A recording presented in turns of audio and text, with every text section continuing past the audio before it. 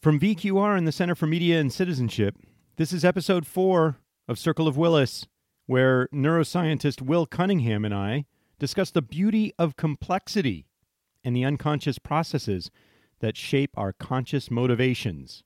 You know you want to listen, but you probably don't know why.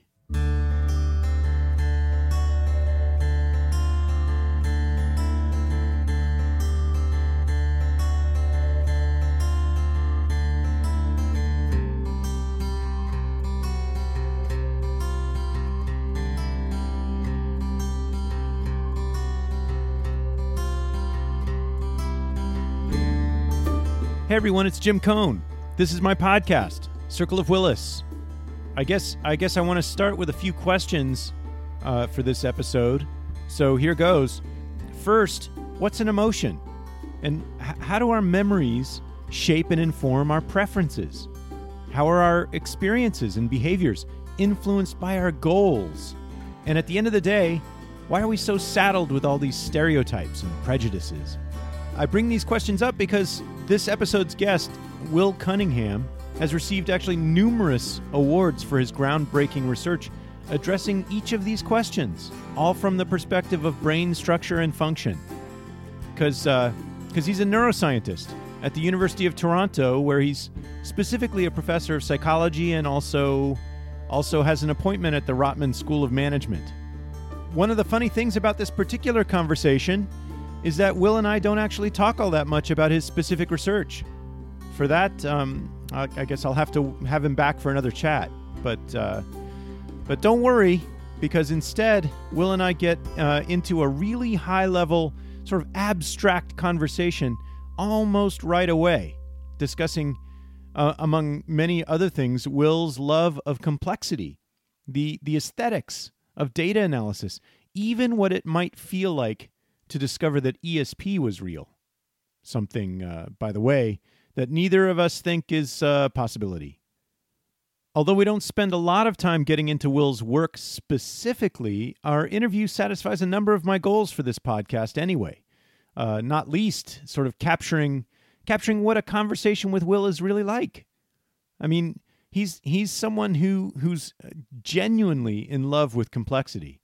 This is a guy who likes to be challenged with philosophical puzzles, and it's a lot of fun to think out loud with him.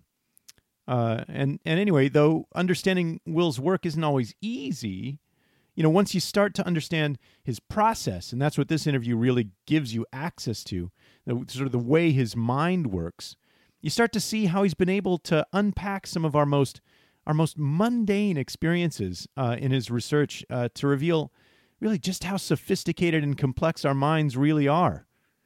And as he says somewhere in here, our conscious experience of just about anything is the end result of really thousands of processes going on outside of our awareness. And I think that's pretty cool. And speaking of cool, in this conversation, we also get to learn a little bit about Will's life, his adult life, anyway. How his interests led him towards science in general, and chance tipped him towards psychology in particular, and then how neuroscience captured his heart in graduate school.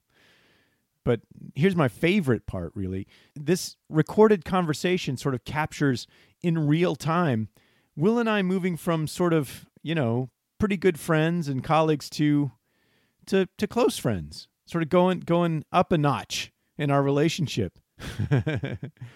Sounds funny to say, but it's true.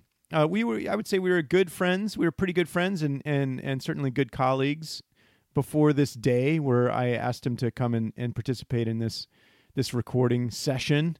And during this day, we sort of took it up a level, got to know each other a lot better.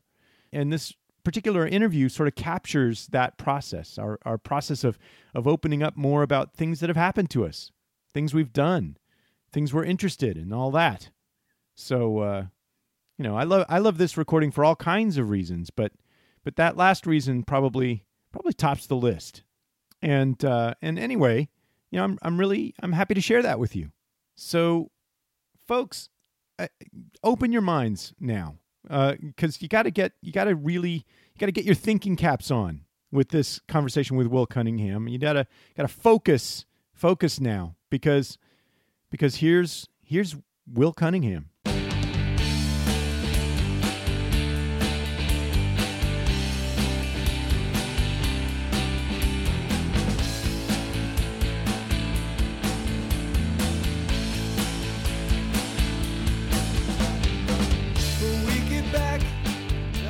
So you're on sabbatical right now. Yes. And what are you doing with your sabbatical? Actually, I spent the first half of my sabbatical teaching graduate stats. Sucks, dude. Yeah. That's a bad sabbatical. Yeah. Like. Two search committees. It's a dumb idea.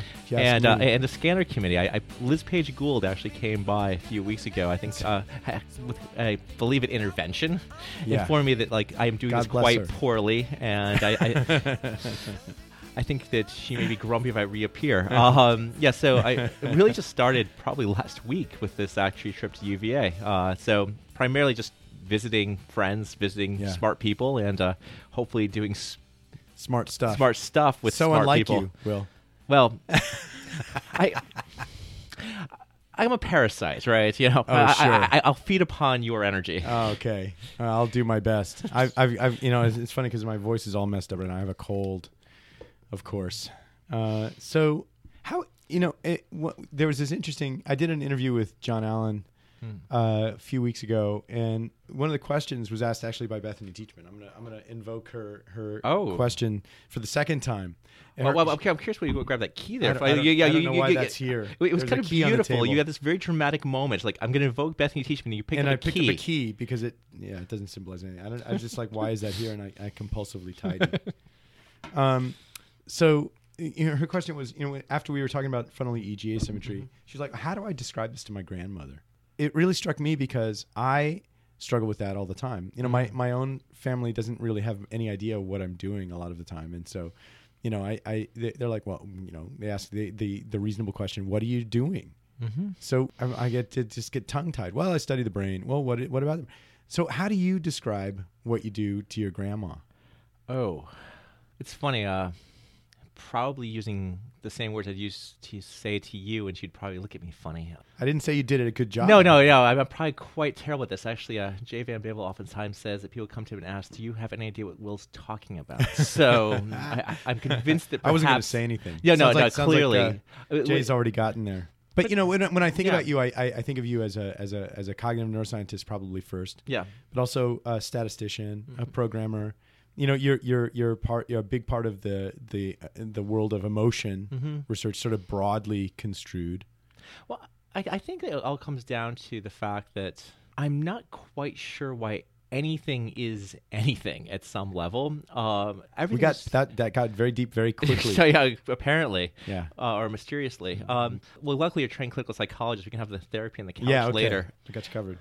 Yeah, at some level, I think that as a psychologist and I guess as a person, there's a belief that the world, there's a desire for the world to be a little more mysterious, right, than it actually is. But I just really want to believe at some level, at a metaphysical level, that there's more than kind of the everyday simple explanations for things, right? That the categories that we use to explain behavior or the way that we think about things, this is why I was loving the emotion research now, where some people argue that emotions might not even exist, right?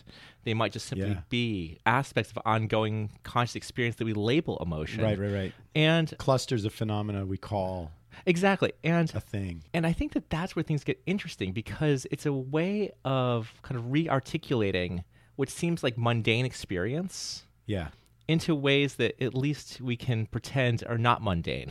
they're probably equally mundane. But the thing is about that's really striking. It's very Will Cunningham. is that many people the desire is to find some way to make complex phenomena more simple to understand. And this sort of Occam's razor. And you're like hell with Occam's razor. I want bring on the complexity. I think about this oftentimes. You definitely don't shy away from that complexity. Oh, not in the slightest. No, you dive right in. So, whenever I see these psychology talks, right? Where someone says, what's the cause of empathy? Or, is political orientation caused by A or B? Yeah. Right? And you look at these like one variable models, and it just seems like my everyday experience isn't caused by a single variable. So I think that partly my interest in the complexity is simply trying to kind of move up the level of analysis to be slightly more complex. I don't think that the level of analysis that I think about or the way that I think about things necessarily is the correct way. I mean, there are people who are molecular biologists that are going to think that my level of resolution is ridiculously oversimplified. Yep. So I just think that we need lots of people studying things at different levels of resolution, kind of keeping us all in check. Oftentimes, I like to be reminded that you don't need to explain a phenomenon with a 17-way interaction, right? If a 2x2 gets you most of the way. So I think science needs all people at all levels of resolution. And I think that I just tend to enjoy thinking about the complexity of things. I am very dissatisfied with very simple A causes B explanations. And my guess that's probably something more dispositional, right, rather than being something having to do with a specific way of approaching science. So on the one hand, there's sort of a lack of fear of that complexity, but also an appreciation of it. I mean, it brings up another thing that I know that I can talk with you about, but not everybody, which is there's an aesthetic element oftentimes for me in the data analysis, in the models, the conceptual models I put. Sometimes it's beautiful. Well, sometimes it's not as beautiful. Well, I like the fact you used the word beautiful, and I'm probably going to completely butcher this, but you basically said that the purpose of this interview is to get you to say things that I want you to say stuff you're going to regret later. Entirely regret. Yeah, and when that's my goal. Yeah. Oh, this is going to be it, or among them. When I read Brian Greene's book, right, The Elegant Universe, what I liked about the way that he presented, talking about things like string theory, there was a sense in reading his book that he was getting more and more complicated, right? You have these very simple ways of thinking about particles and waves, and suddenly he's talking about these strings vibrating in 11 dimensions or whatever it is, right? And I believe it is 11 dimensions. Oh my God, help me. And some of them are all wrapped up smaller in on each other, and I have no idea. I'm not a physicist, right. But it seemed compelling. But what I liked about it was that he kind of pulled things apart, and it got more and more complex, and then suddenly it seemed like terms started canceling. Right, by pulling it out in a more and more complex way, he was able to find an elegant kind of solution that almost like simplicity starts reemerging again once you've actually pulled it apart. And so I don't think the goal I necessarily have is for things to be complicated, but maybe it takes pulling things apart to actually find the right number of few components that more accurately represents things. I mean, there are statistical approaches to doing things like this, the sort of stepwise regression. But I think you're talking about something related, but maybe it's slightly different, which is it's that elegance idea, explanation. Right. I think that what I like about some of these approaches is the realization that, like you use stepwise regression, right? Yeah. You measure variables, and you assume that the numbers we've attached to these categories are the variables of interest. Yeah. Right. I think what's interesting about pulling things apart is you might realize that the variables that we're using aren't the right ones, right? So you throw fear into your model, right? So fear becomes a predictor of, say, arousal or fear of vigilance. Yeah. But that presupposes that fear is actually the variable of interest as opposed to some component of the thing that we label fear. Yeah. Right? And it takes pulling apart the complexity to start seeing what the component pieces are to find these causal relationships. So you're thinking about things like alchemy, right, versus what you consider to be modern chemistry or kind of modern physics. Yeah. Right? That for a period of time, you're thinking about what the building blocks of terrestrial matter are. Yeah. And they were very labeled things that we'd had in our had words for some time, and you were trying to integrate all of that together. Right. How much fire and air is in gold. Yeah. And it really wasn't until reconceptualizing the idea of matter, right, and getting something like the periodic table of elements. Yep. Right, we start thinking about electrons and similar process of thought, but different constituents entirely. Exactly. And suddenly you start to see all of the relationships, right? What's the relationship between, say, gold and iron and hydrogen and helium? And how do you integrate that to, say, get water or chair? Yeah. Right? Yeah. And I think that really, things like chemistry are probably the type of field it is right now with its rigor and its, pretty high variance explained. Yeah. Right? Because of conceptualizing the building blocks at the right level of resolution.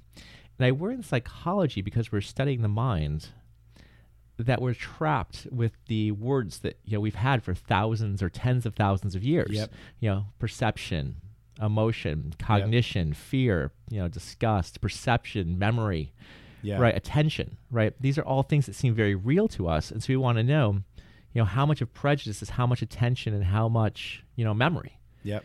Right? And perhaps we're going to get the kind of parsimonious elegance if we stop talking about things in these emergent states. So the same way that you just said, like fear is an emergent state. Perhaps all of these things are emergent states, and we're being hindered in some ways by having a scientific language that also matches the lay language. Right? Yeah. Perhaps it's useful to have words that don't correspond to everyday experience. Right, that end up being the building blocks that integrate into things that map onto everyday experience. Right, I see complexity as a temporary state that's necessary for the correct parsimony. Well, and I wonder if complexity is also a little bit of a state of mind as you're working through a problem. So as you move through a problem and you realize there are more parameters in play than you maybe thought or hoped, that it starts to feel very complex indeed. But as you come to understand it, and to really deeply understand it, the same level of on paper complexity feels less complex. It feels more elegant instead of complex. It's almost like there's a valuation to the two terms.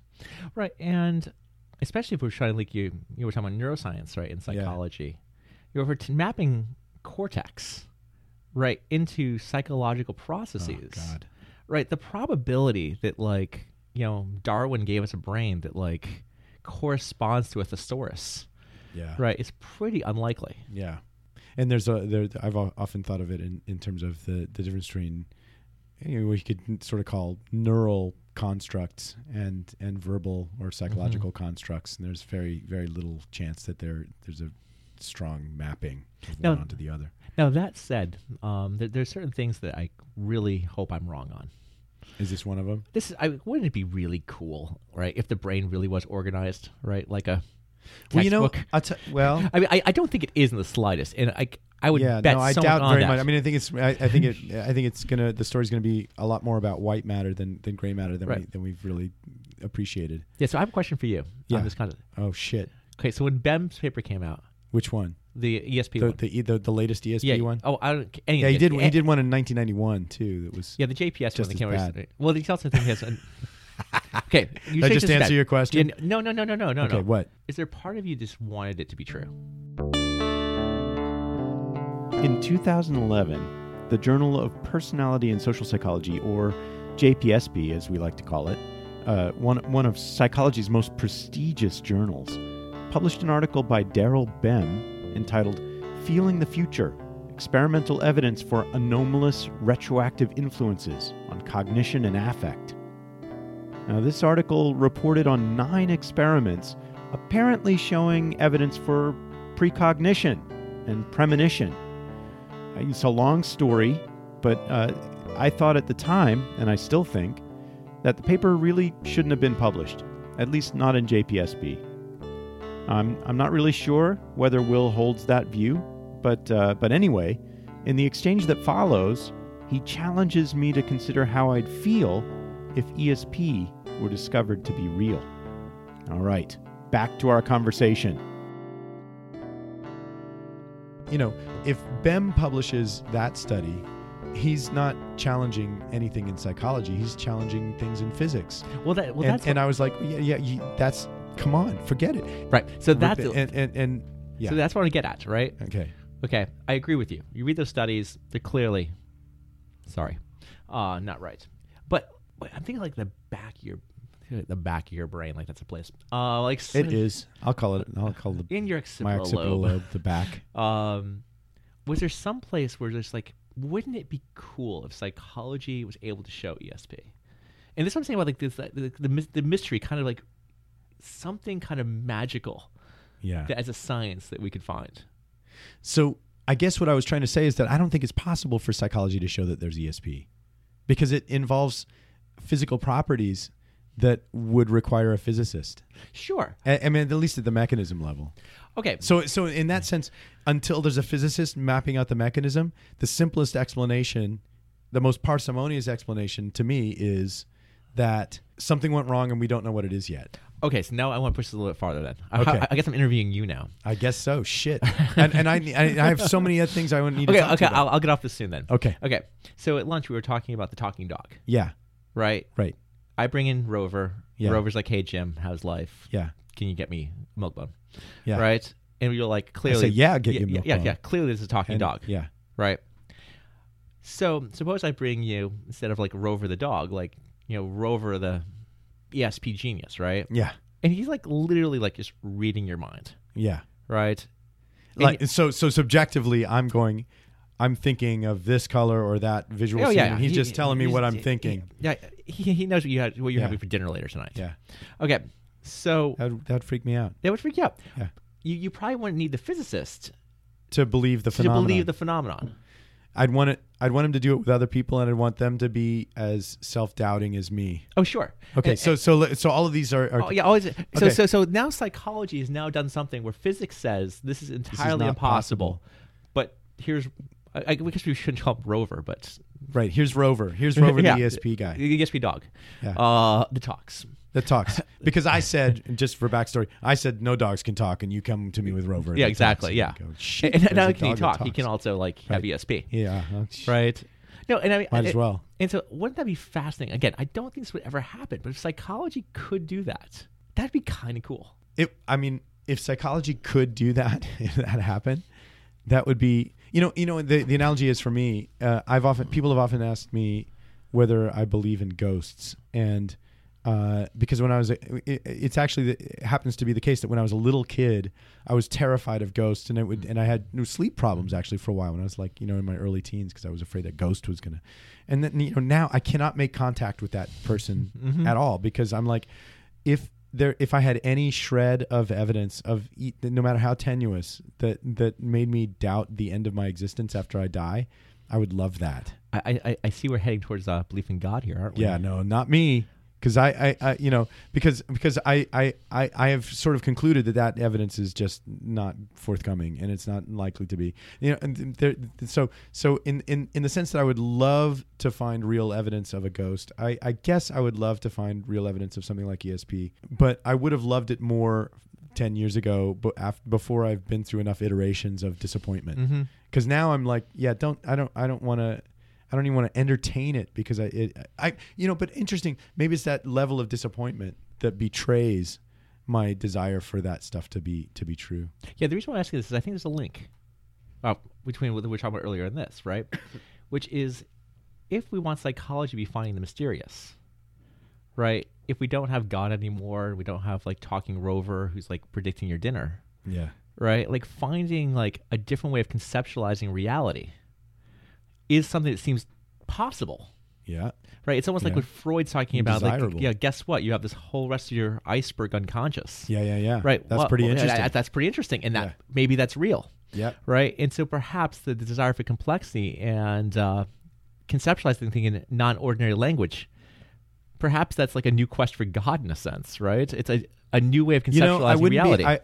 That's itself an interesting psychological question, right? A good one for a psychologist. Maybe someone is. I don't know about it. But is the impetus or the motivation to seek out these kinds of elegant explanations for otherwise inscrutable phenomena, the same that sort of leads us to construct fantastic tales of gods flying around in their flaming chariots in the sky. Or I think what's even more interesting is coming up with extraordinary explanations for mundane things. Yeah, right. How does that table exist? Exactly. What's the heritability of carpets? Oh my God! With the large enough sample size, you could probably find out. You'd probably find out. So, what did you always want to do this? Was this like you got up one morning as a junior high school kid and said, "I'm gonna be a neuroscientist / psychologist"? I remember in high school having to take that exam that told you what profession you were supposed to be in. And where was this, by the way? Where'd you grow up, anyway? Mainly in Connecticut. Mainly in Connecticut. What part? This is Fairfield, Connecticut. So, which was high school. Is Mainly. that's like near? Is that like near Stamford or? Oh yeah, it's by the water. By the water, by Greenwich. More, it's actually more near Bridgeport. Okay. But I mainly grew up in Oxford. It's a small town north of there. But I lived with my grandparents for a little bit for a couple of years of high school to go to a slightly better high school in Fairfield. That's why you lived with your grandparents, to go to the better high school? What did your parents do? What were your parents doing? My father was in computers and my mother was in computers. So and you are in computers. I am slightly in computers, yes. Eventually, I perhaps have stopped letting them down and doing something that's real. Uh-oh. You were letting them down? Oh, well, we'll get to all of that later. That's definitely a couch conversation. But anyway, going back to whether I want to do all this. Deflection. Yeah, I guess know. So. I know you. I want to pursue. You want to go right for the analyst. I do. Jim Cohen, clinical psychologist. Yep, that's right. It's like a superhero title. Yes. So I remember in high school taking this exam, right, where you ask all these personality questions, and the little computer does its thing, and it tells you like what career you're supposed to be. Yeah.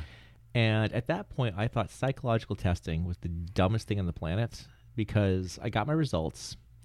And it said, I believe, psychologist, college professor, and like something else. Jesus Christ, bullseye. Yeah. And it was complete bullshit because I was going to be a lawyer, right? Lawyer. God.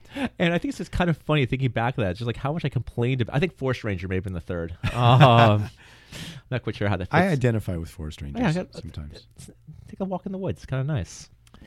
And so it's kind of funny. So I went to undergrad. I was a computer. Where'd you go to undergrad? College William Mary, right here. Oh, that's right. Right here in Virginia. Down the road, yeah. I know, exactly. I still have never been there. Well, I told you. I heard it's very pretty. Is it? I'm going to be there a couple weeks, couple months. Month or two. You should come down. I'll come up. I'll have to give you a tour. Yeah. We can walk down Dog Street. Maybe it'll be Dog Street. Yeah, Dog Street. Is that why dogs keep coming up today? Presumably, yeah. Duke of Gloucester Street. Duke of Gloucester Street. Yes. So affectionately Dog Street. It's basically the one street in Williamsburg. Okay. It's where all they churn butter and the colonial people wander around. Yeah. Good. But hoop and stick. But so I went as a computer science chemistry double major. Wow. Yeah. So why? So computer science, I get. Chemistry. It's because it's what I was good at in high school. Right, and so you go do the thing that you're good at in high school because that's right what away. You're I supposed to go envy do. you almost painfully because chemistry was very hard for me. Really? Yeah, it was. It's just like puzzles. I know. I can imagine you being good at it. Yeah, not so much. I mean, I did it for years. I did 2 years of chemistry in college, but it kicked my ass. Man. Really? Yeah. Interesting. Yeah. Okay, I feel like we have to explore that. This isn't for this, but that blows my mind for some reason. Well, I mean, I hear you were soldering equipment together. Yeah, but that's anyway. So you were computer science and chemistry. Yeah, and you did that all the way. Did you graduate with that as your majors? I survived a semester of that. A semester. So, and you went straight into college out of high school. Yes. Okay. And I was always interested in a little bit of psychology, philosophy, and things like that, kind of on the side. So I. Plus, your test told you that was what I ignored that because that was clearly wrong. Again, reactionary. So, I took John Neslick's Intro to Psychology class my very first semester, and it was just like the coolest class.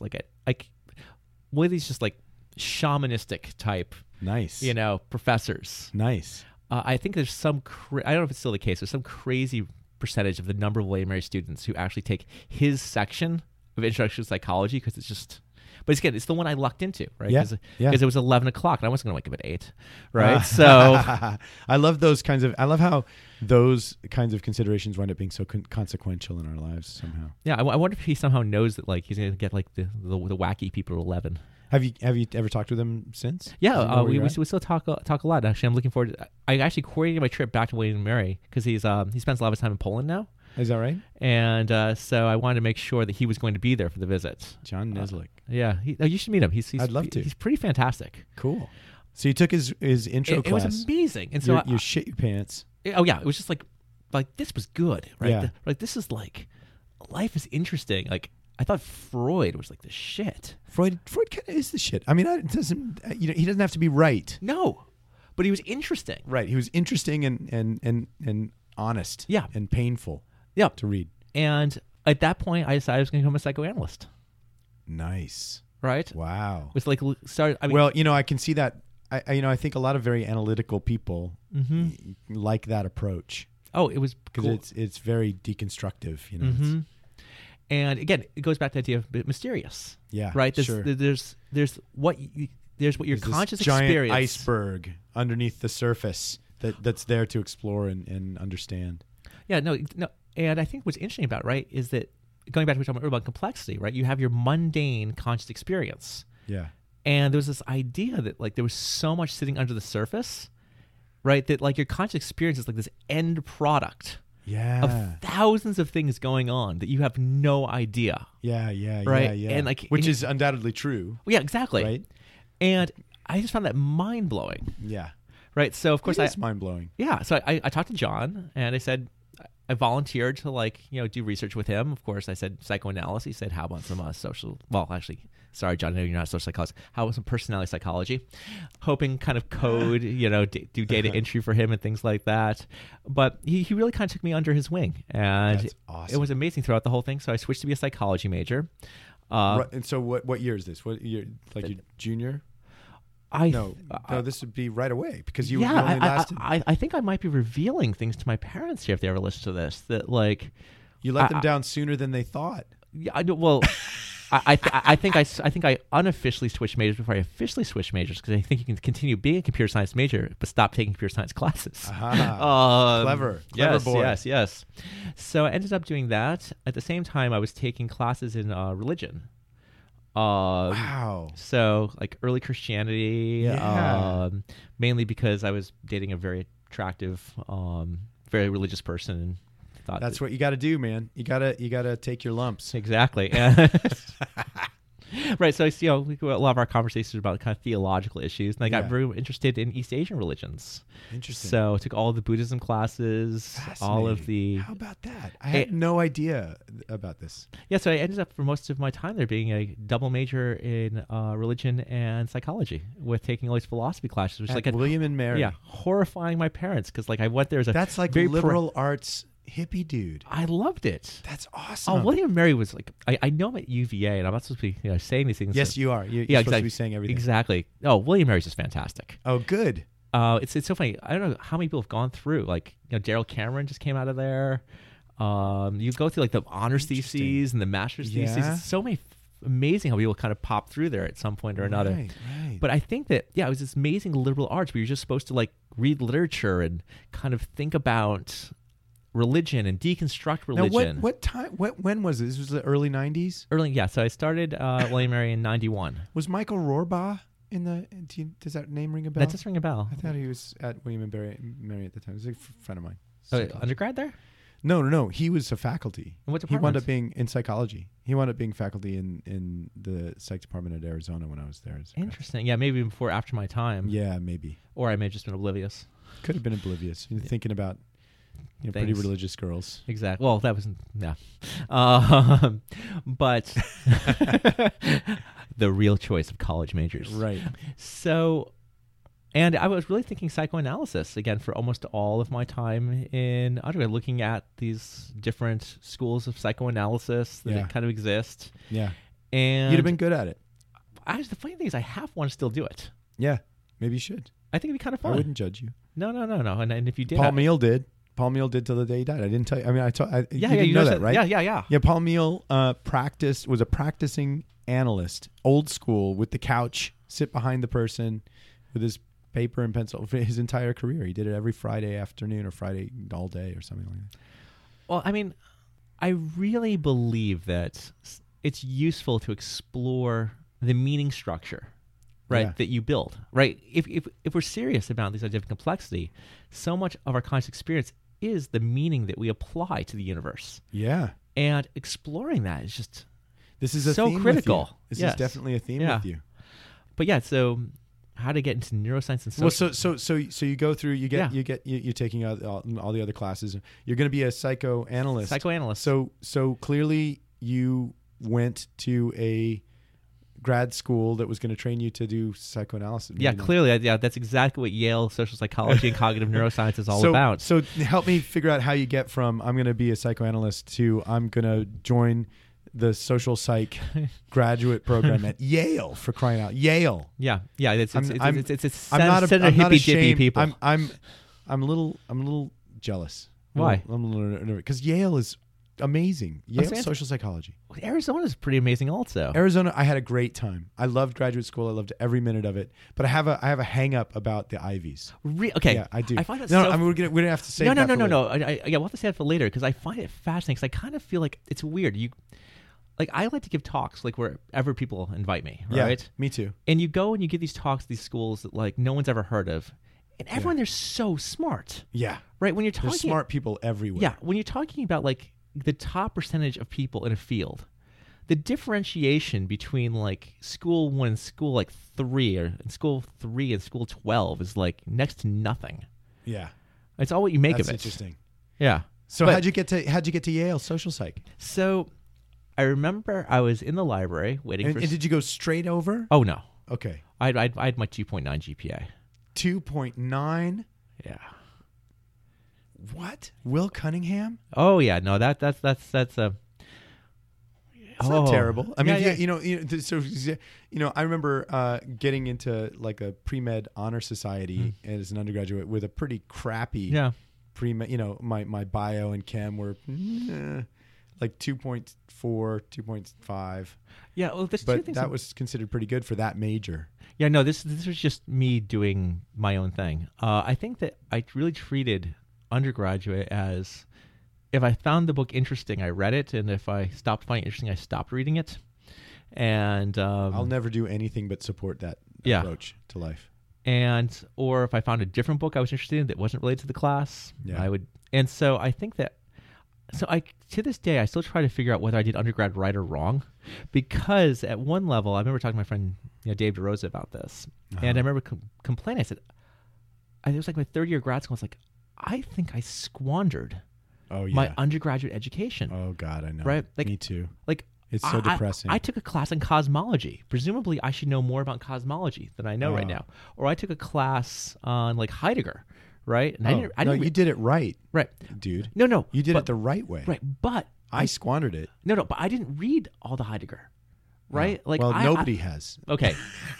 Well, maybe that's the Come on. illusion, right? Yeah. But I think about if like I'd taken undergrad more seriously, like there's all this stuff that I may have like missed out. At the same time, Dave looked at me and said, "Yeah, and life would have been so different for you, right?" So, Right. so it all Yeah. worked out. Sure. But I almost wish, Well, and I I was bet wishing- enough of that got in that you don't really necessarily know. right? Right. So it's part of the constituent makeup of Will everything. Cunningham when you are doing your fFMRI analyses. Well, exactly. And I think what I would love to do is I would love to go back and do undergrad right now. Like Yeah, almost, right? almost even more Oh, so than go Jesus. back and do psychoanalysis again. Oh, man. I would love You're to do a killing me. 4-year liberal arts degree. Oh, me like too. I would win the lottery. God damn Take it. a 4-year sabbatical, do undergrad again, and come back I to would like the love university.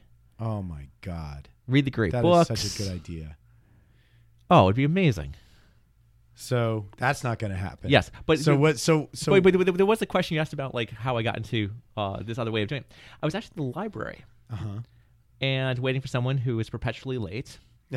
And I have a tendency that I just have to read whatever's in front of me. Yeah, me too. That's So, why like- the internet's been so Oh damaging. God, yes. Like I read milk cartons, Yeah, me right? too. It's a sickness. Oh yeah. And I just sat there and there was a book just kind of sitting there like on that cart where they were supposed to put things back, and it was I think it was Ostrom, Hamilton, and Devine. Really? Right? And the title of the book was like Social Cognition, Impact on Social Psychology. Wow. And it just happened to be the book sitting on top of the pile And so I just picked it up and I started reading the back cover and the introduction, and they were talking about unconscious processes, right? And Ding, ding, ding, right, ding. yeah, all these things I thought were so cool about analysis, and I was like, you can do studies on this? Stop it. And it was like, that sounds kind of cool. And literally, that's when it happened. I became social cognition. This is so embarrassing. I actually got a license plate that said social cog on it. I still fucking geek. Okay, I still have that license plate in my office, and Majin Banaji has the other one apparently in her Really? office. Virginia, social cog. That's awesome. So how does a guy who has a 2.9 GPA and saw a neat idea on a book cover get to Yale social psych for grad school? Well, you apply to grad without school. threats or bribes. You apply to grad school, and you don't get in anywhere.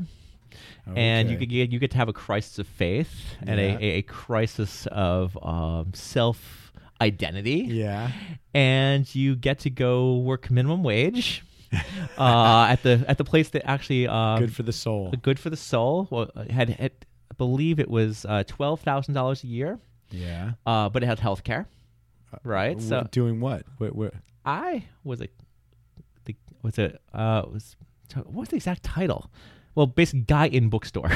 Guy in bookstore? So You're a guy in a bookstore? Stock the books. You in Williamsburg? In Williamsburg, right? Right on Dog Street. So it all comes back. Dog Street. Dog Street's got to be a book title at some point. Probably. It probably is. Likely. We could probably look it up later because we can read. But yeah, so I spent that. So what was the name of the bookstore? Rizzoli's. Rizzoli's? Is it still there? No, it's not there anymore. Oh, which is shit. I wanted to go there and the live the Will Cunningham experience. The building is still there. It's just something else. But I'm going to stand there and just be in awe in a month. Yeah. Okay. But yeah, so I did this crazy thing where you could check out volumes of journals, things like that. Uh-huh. And if you think the other stuff was nerdy, this is going to be This is going to blow my mind. This is going to be you might actually kick me. Listen carefully, kids. You may actually kick me out of your house after this. I read section 1 of JPSP for 12 years back. Okay, that I just about freaked out because I thought you meant that you spent 12 years No. section 1 of you read 12 years back issues of JPSP. Like how how long did that take you? Took me a year. A year. That's a pretty good time. And you must have been reading at a pretty good clip. Well, okay. Sometimes you don't read the whole article. Oh, come on. I know. Are you sometimes the figures are all you really need. But fine. But yeah, so that's where I discovered, John Barge. I discovered Russ Fazio and Majin Banaji. Yeah, and didn't she wind up becoming your advisor? She became my advisor, and so it was actually the paper that. So it was a recent article. It was the one by Irene Blair and Majin Banaji, where they were doing all of this kind of conscious, unconscious, automatic controlled aspects of stereotyping and prejudice. Right. Stuff that actually matters a lot. Yeah, actually, that's that work. Yeah, so Blair and Banaji, 1996. That's where I decided that seems good. And in the full context, I was reading all these books. And the great thing about working in a bookstore in a tourist place year-round is you have to spend a lot of time sitting on a chair reading.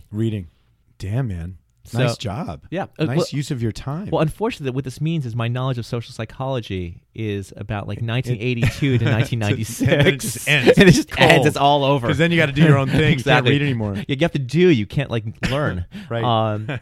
Yeah. So then William Ray had a master's program, so I went to that for 2 years. And then from there. Oh, I see. So that makes. I mean, because I was prepared. I was sitting here prepared to hear you tell a story where you just write some amazing letter to Mazarine and you have great GREs and no, this prodigy I have to. No, I had to have the forgiveness masters. Yeah. But the forgiveness master and for at William and Mary, because luckily they actually saw the transformation, right? Yeah, these are people who I guess in retrospect they would tell me we saw potential in you, and why were you fucking it up? Yeah. Got to see me as he doesn't seem to be fucking it up anymore. Right? Yeah, hooray! Hooray! Come on in, my son. So, and I shared actually an office with Chris Preacher. Really? Yeah, he had the office. Yeah, right. He had the office right next to me. Well, it's not shared, but they were tiny, so I kind of consider it shared. That's great. Don't exaggerate too much. Yeah, just a little. But yeah, so then I applied to grad school, and that time I was actually able to write a personal statement talking about my ideas about Right. these topics. And so, what did you do? You did a master's thesis? Yep. What went on? Actually, I did it on. At that point, people kept on talking. It's funny. It's like my talk here a little bit ago, where everyone's talking about your automatic preferences and your conscious preferences. Yeah. Are entirely unrelated and Right. unpredictive of each other. This was a Right. really big idea back then. Yeah. And it's funny thinking about my psychoanalysis way of Right, thinking right, about right. things. It was- That made absolutely no sense to me. That Yeah. your conscious experience was not a function of your unconscious. Right. So it was simply just showing that the stuff was correlated if you actually modeled it statistically properly. There was a lot of foreshadowing in the whole rest of your career. Exactly. Right there. Got to model it right.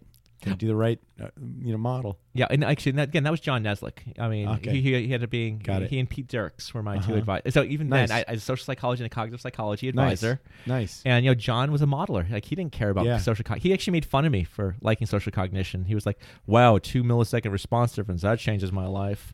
Yeah. but like that whole thing. But he was like, "Hey, if you want to model it, let's model it." And so Love it. Yeah, he's the one who taught me to think about things numerically. So what did you write when you wrote to Mazarine? You said, "Hey, I think I can model your thing very well." I don't actually remember what was in that personal statement. I do remember the. Yeah, I don't know why. I have no I can't idea. remember I wrote a personal I can't remember. I assume it was like halfway decent. Please give me a position so I can stop living in a Hogwarts. Exactly. I was living in a closet at that point, literally. Because it was a 2 bedroom with closet, and the closet was big enough to put like a twin bed in. It's cheap, but when you're making $12,000 a year. Yeah.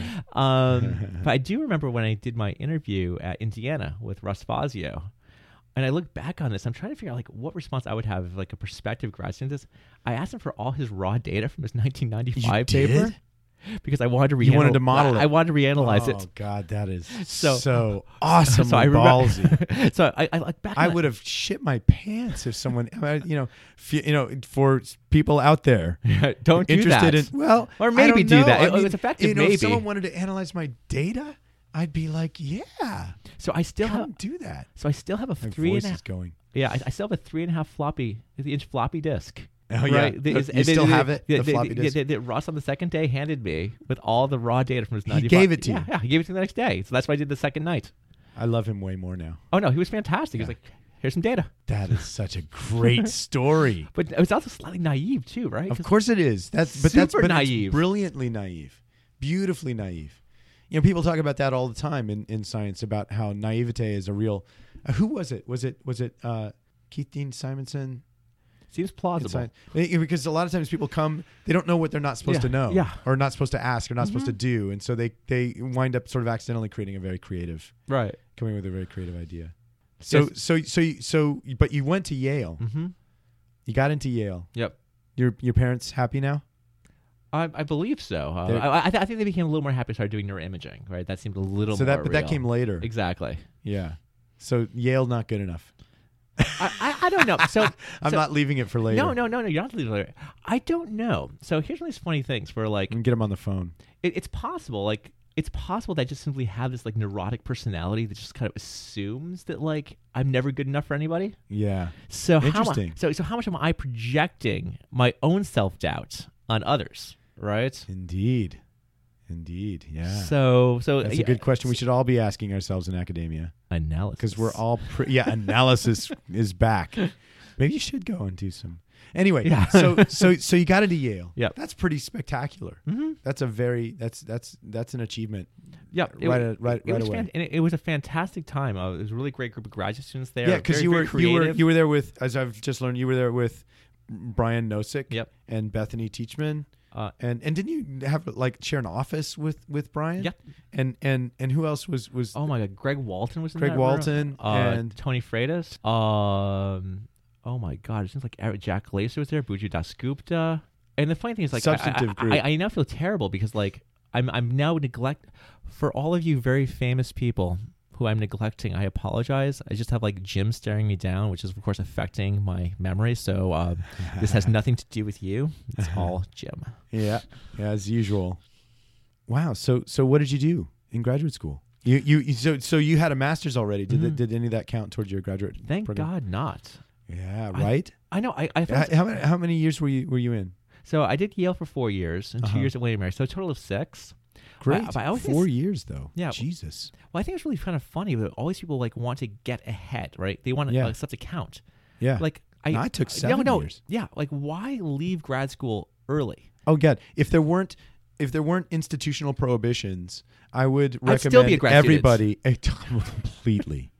Right? I mean, it is the best state of affairs. Possibly postdoc is better, but that's I'm true. not Well, sure about postdoc that. you start freaking out about the job a little bit. Yeah, that's right. Like grad school, you don't have to start worrying about that yet. Yeah. You get to just go like be handheld when you need to be handheld. Oh. No one expects anything of you at some level, and oh man. you can just like be upward comparison all the time. But also the process of learning about yourself and your interests, and waking up to all of these multiple.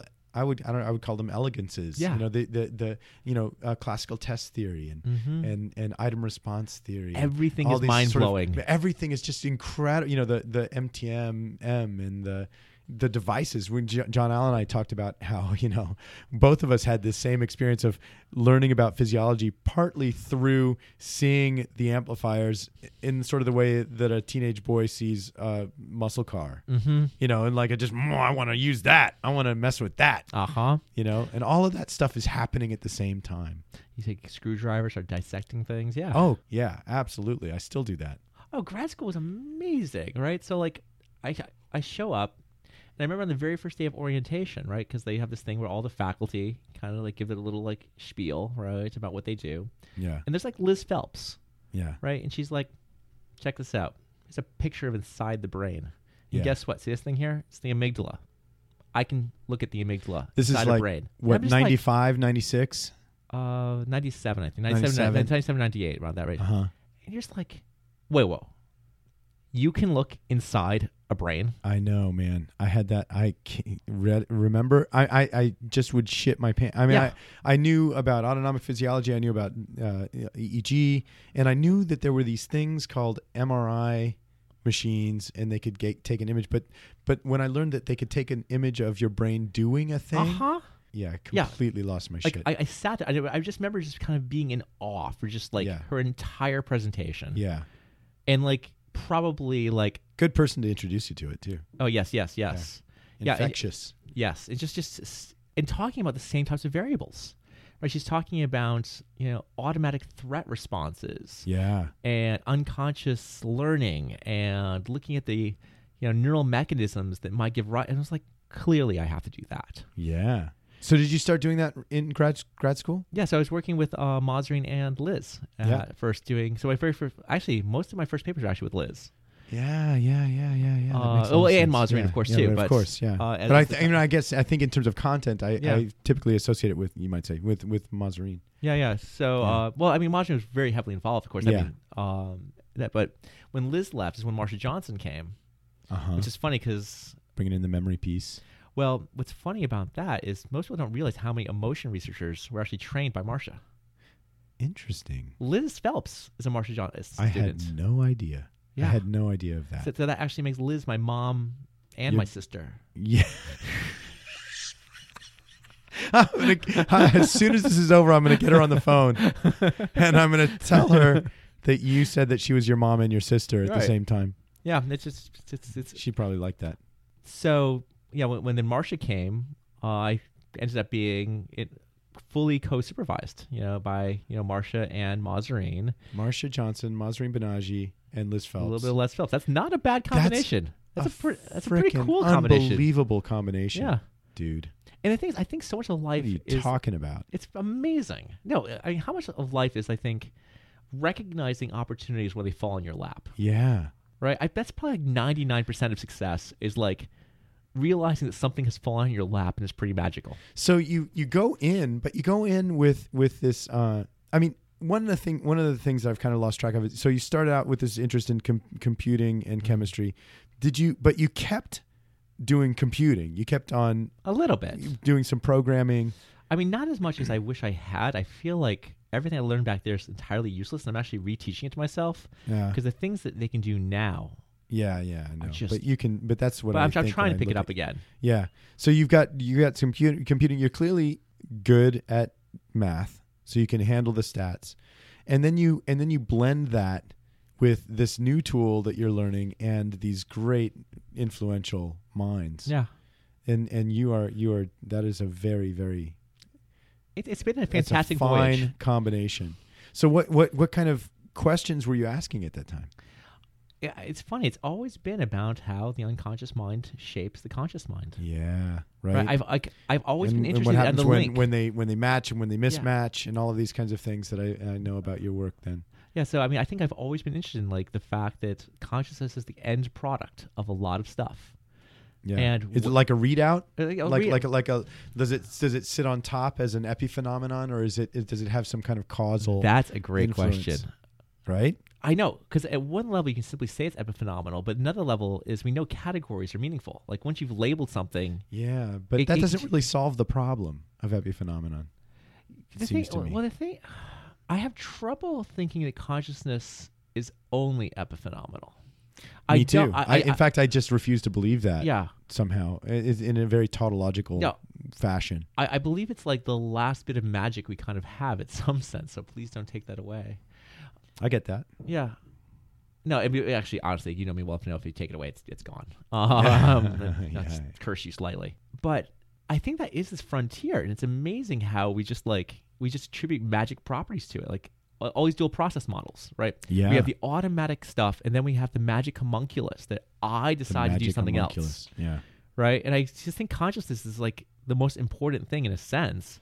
But I don't even know how one would study it. It's the most important thing and the most fraught thing, not only from a theoretical psychological perspective, but from a personal one. Right. You know, what is going to happen to me? Right. My eye. Oh, Where is it going to go? So we can discuss whether there's an eye or not. Yeah. See, right? So but I think that's why everyone, including most neuroscientists that I talk to, are at the end of the day.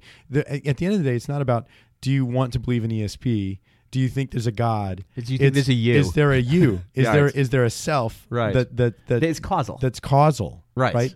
And that gets to questions of free will, and then pretty soon you're just like, it's time to drink. I know, which we are doing later. Yes, because we'll have had this conversation. No, it'll probably continue in more depth. But yeah, so I think that's why I'm slightly interested in linking the things that we think about as being unconscious with conscious. Yeah. Right, because it's strangely my interest in the unconscious helps me understand what the consciousness is. At least in terms of contents. Yes, contents. Like at least the stuff's coming from somewhere. Yep. Right? Yep. And it's interesting. I never actually quite thought about the fact that this all goes back to John Neslick accidentally giving a lecture on Freud. Yeah. Sorry, John. There's so many interesting things in your story, but these little points, right? That it could have been this way, could have been that way. The book you picked up, reading. But that's all of life, isn't it? Yeah. Well, life is full of opportunities. Like I don't know. I mean, you said that test said you're going to be a psychologist and a professor. My mom gave me this box of old crap from high school, and as a junior in high school in one of my English classes or something, we had to make a little speech about what we were going to do when we got older. I have no memory of this whatsoever. And I look out and in my little essay that I wrote is in there, and it's, I'm going to be a psychologist. That's fantastic. Yeah. And it talks about, all the different branches of psychology, the different areas and all. And I have no memory of that at all. Mm-hmm. I mean, is that just pure coincidence? I don't know. And how old were you for that? Probably 15.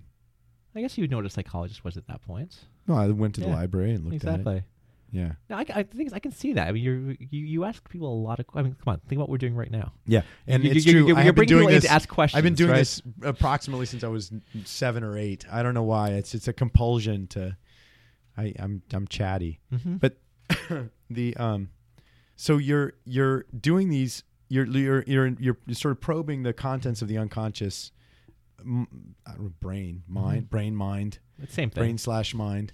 And looking at how it's associated with conscious processing. Would you say deliberate? Would you say the conscious equates to deliberate or effortful processing? Oh, jeez. Let's see. The funny thing is that I think that's just where we probably end up with this dualistic thinking, Yeah. right? We have the category A is this, and category B is the Yeah. opposite Yeah. of that list. The answer to that question probably really depends really on domain, right? Because I think like what is effort? What is deliberation, right? Effort is the one of the obsessions of my life. Yeah. What is effort? Well, what's deliberation? It's just time on task, Yeah. right? Or the subjective feeling of doing it deliberately. Yeah, I mean, it seems like as soon as you start invoking these terms, Yeah. in a non They may be fictions, or right? or, Skinner might have been right about those at least. well, maybe. Or, I mean, these are kind of computations, right, that happen that we ascribe some degree of homuncular, right, agency to. Yeah. But it's interesting that we have, like, effort, deliberation, conscious, Yep. reflective, right, or all Yeah. these controlled, Yeah. Yeah. terms. We link them together as kind of this, like, magical Well, little, that's like, one of the things I soul think that of. we You know, have. there's all this debate about depletion, Right. And it's like you periodically see the declarations that cognitive depletion is not a thing really. Mhm. Like, well, what about fatigue?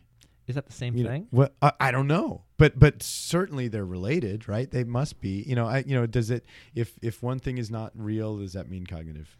Mental fatigue is not a thing, or that Well, so my grad student sent me an article, and now this is going to be my third massive error of memory for today. Oh, good. Because We'll keep them going. Yeah, keep them going. 'Cause I read the abstract quite clearly in the general conclusion. I looked at a couple of the figures, and I skimmed it. So I'm about to ruin some like magical paper. If she hears this, she'd be like, "Read the paper first before talking about it." But it was talking about the way that we kind of store things in working memory, and if you have multiple things you have to hold in mind, right? What you can do is you can actually put these spatial temporal patterns, right? And if you have a certain amount of bandwidth, one way of holding multiple things in mind is segregating the bandwidth, right? So you can put things into different frequency bands, Okay. right? And that's interesting how that fits.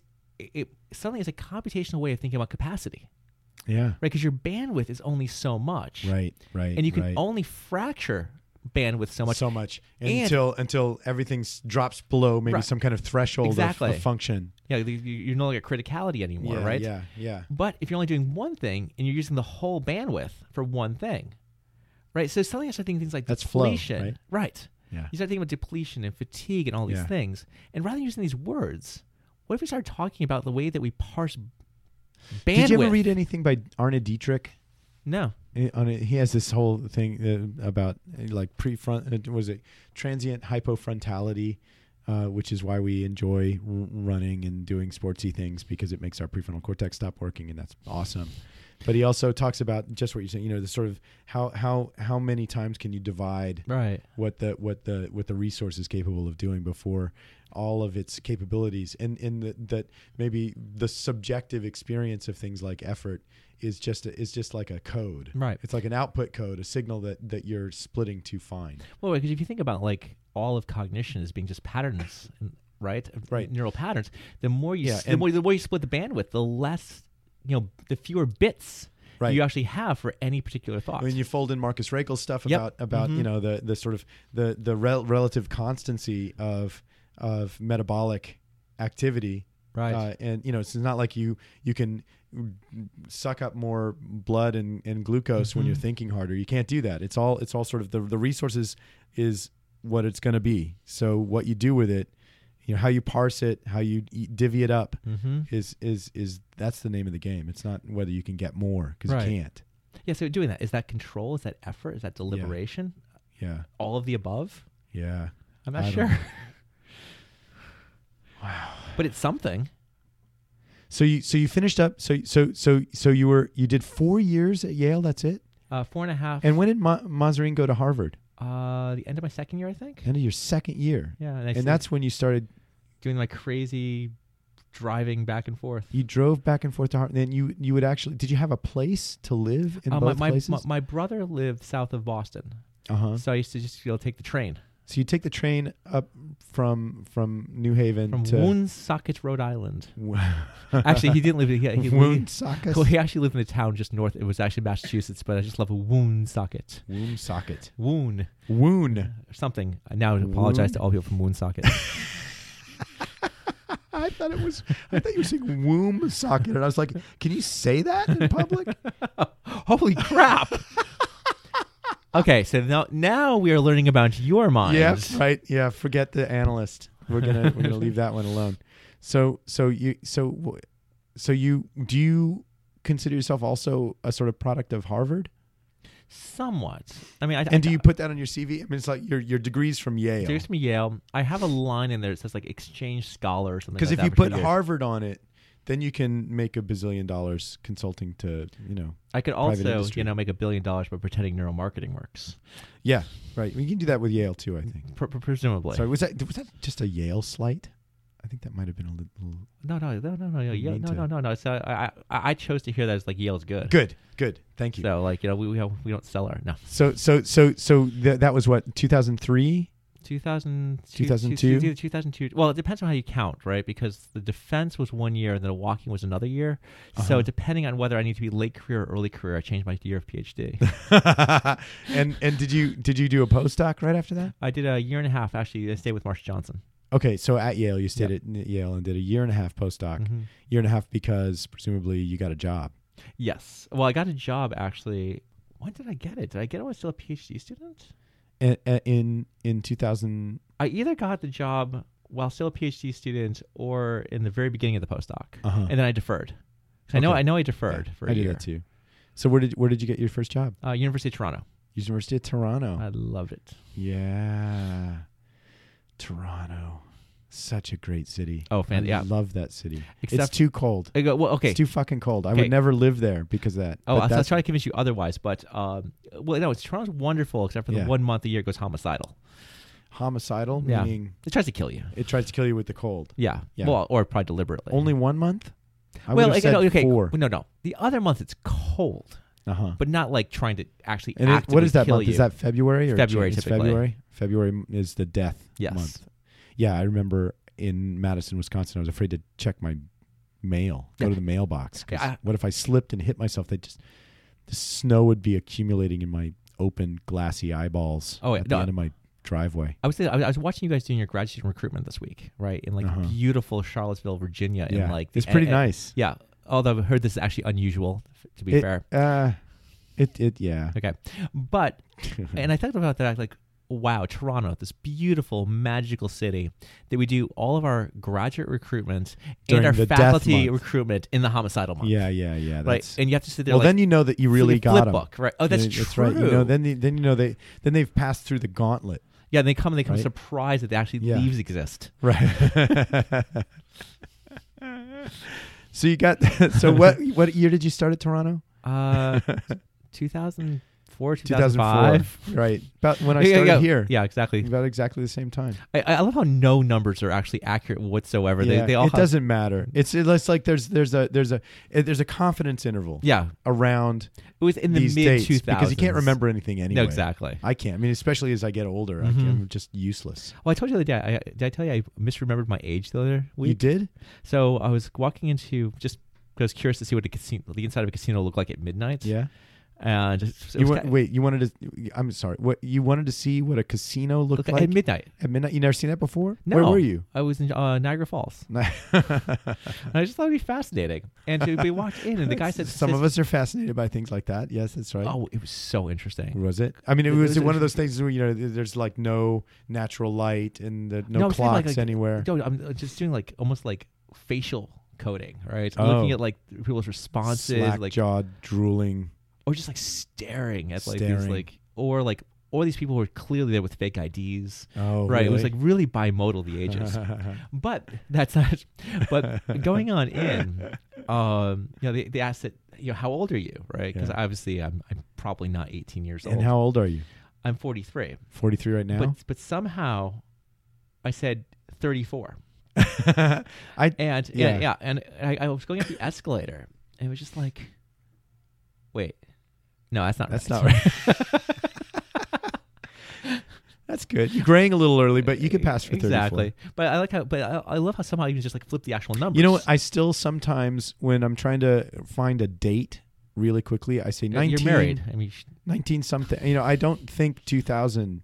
That's still like a cognitive, like there's some kind of barrier. Yeah. So I get a little mini P3. Yeah. And then before I say the 19. Yeah. And then I say 2005 instead of 1995 or something like that. It's kind of strange to think like the 1900s.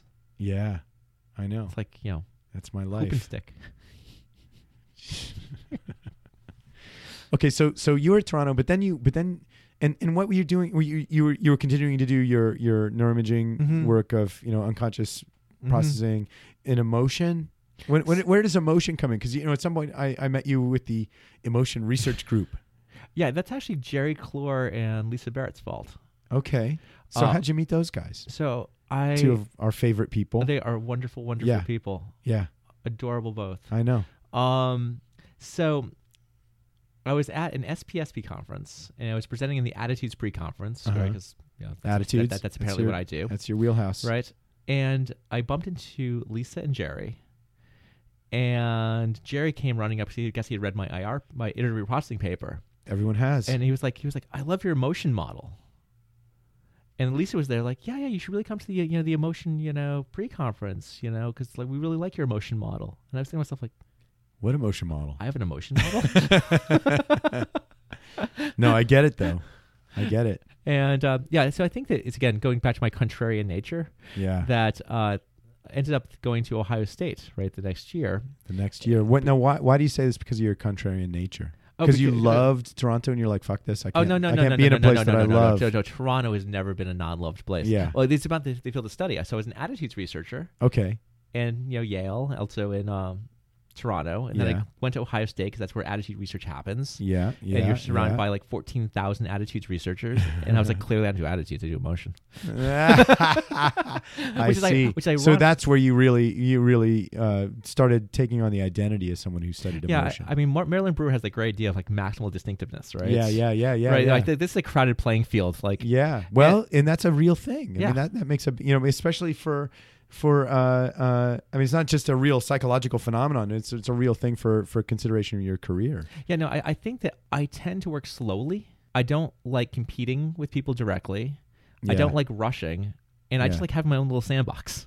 And I'm like, if I ever look up and I see like 14 people in my sandbox, like it's time for a new sandbox. I totally relate to that, as we've talked about before. God damn it. Okay, so how did you? So you're there for 6 years. 6 years. So I was Toronto for 2 years, Ohio State for six, and now I guess back at Toronto for 4 or 5. Yeah. So 11 or 12 years total, right? Right. After, yes. So something like it must have been, and you're back to Toronto. Yeah. So what happened to the pretty religious girl at William and Mary? Oh, she's a faculty member elsewhere. She is? Elsewhere? Yes. Oh, to be unnamed. To be unnamed. Yeah, and things are on track. In the relationship. Oh, you are domain. definitely going analyst here. Yeah. Things are fantastic. Yeah. I mean. And the way I'll frame this is, as we've discussed, we lead our parallel lives. I know. And so what that means, unbelievable. Which means if you criticize my life at all, it's going to be criticism of your own life. Which gets into many wheels within wheels of analysis now. Yeah, and this is fantastic because like this is one of these great things where like we're obviously not going to go into this, and we're just going to leave this as like this, what's this mysterious symbiosis? We've had our relationship issues, haven't we? Yeah, we have, and we sure have. And I believe your life is pretty fantastic now as well, yes, right? It is. Yeah. Yeah. So like so now everyone's gonna wonder like, what's with Will and Jim? What's going on in their lives? I tell people that Will Cunningham is my karmic doppelganger. Mm-hmm. Yeah, in many ways. Yeah. Although I missed out on Yale and Harvard. That I didn't get to do that. Well, but with everything else, we've basically done the same stuff. Right down to playing the bass guitar, we learned. That's right. That's right. It's ridiculous. Yeah, I mean, we pretty much have like the identical partners now. Yeah. Yeah, it's insane. It is super insane. Yeah, man.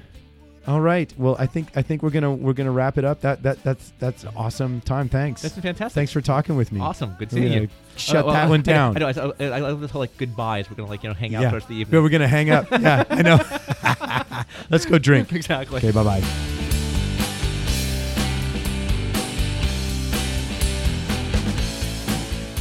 Okay. That's it. That's enough of that. Thanks to my buddy and my sort of karmic doppelganger, Will Cunningham, for being such a sport and for keeping me on my toes, man, during that one. I can't wait to do that again. And, I might just give him a call right after recording this, right now, because I can. And I kind of want to. He'll probably pick right up and tell me he can't talk right now. But then I'll call him later and it'll all be good. Anyway, dear listeners, the music on Circle of Willis is written by Tom Stouffer and Gene Rulli and performed by their band, The New Drakes. For information about how to purchase their music, check out the About page at circleofwillispodcast.com. And don't forget that the Circle of Willis is brought to you by VQR and the Center for Media and Citizenship at the University of Virginia. And that the Circle of Willis is a member of the Teej FM network. You can find out more about that at teej.fm. And if you like this podcast, how about giving us a little review down there at iTunes and letting us know how we're doing. It's super easy, and we like it. We do. Or you can send us an email by going to circleofwillispodcast.com and clicking on the Contact tab. It's pretty easy, too, and we'd love to hear from you if you have any reactions to what we've been talking about, anything that bothered you, anything you just want to say, give us a verbal high five. Just do it. In any case, I'll see you all at episode 5, where I talk with Lisa Feldman Barrett of Northeastern University about her view of emotion, a view that has caused a lot of us to completely rethink what we thought we understood. Until then, bye-bye.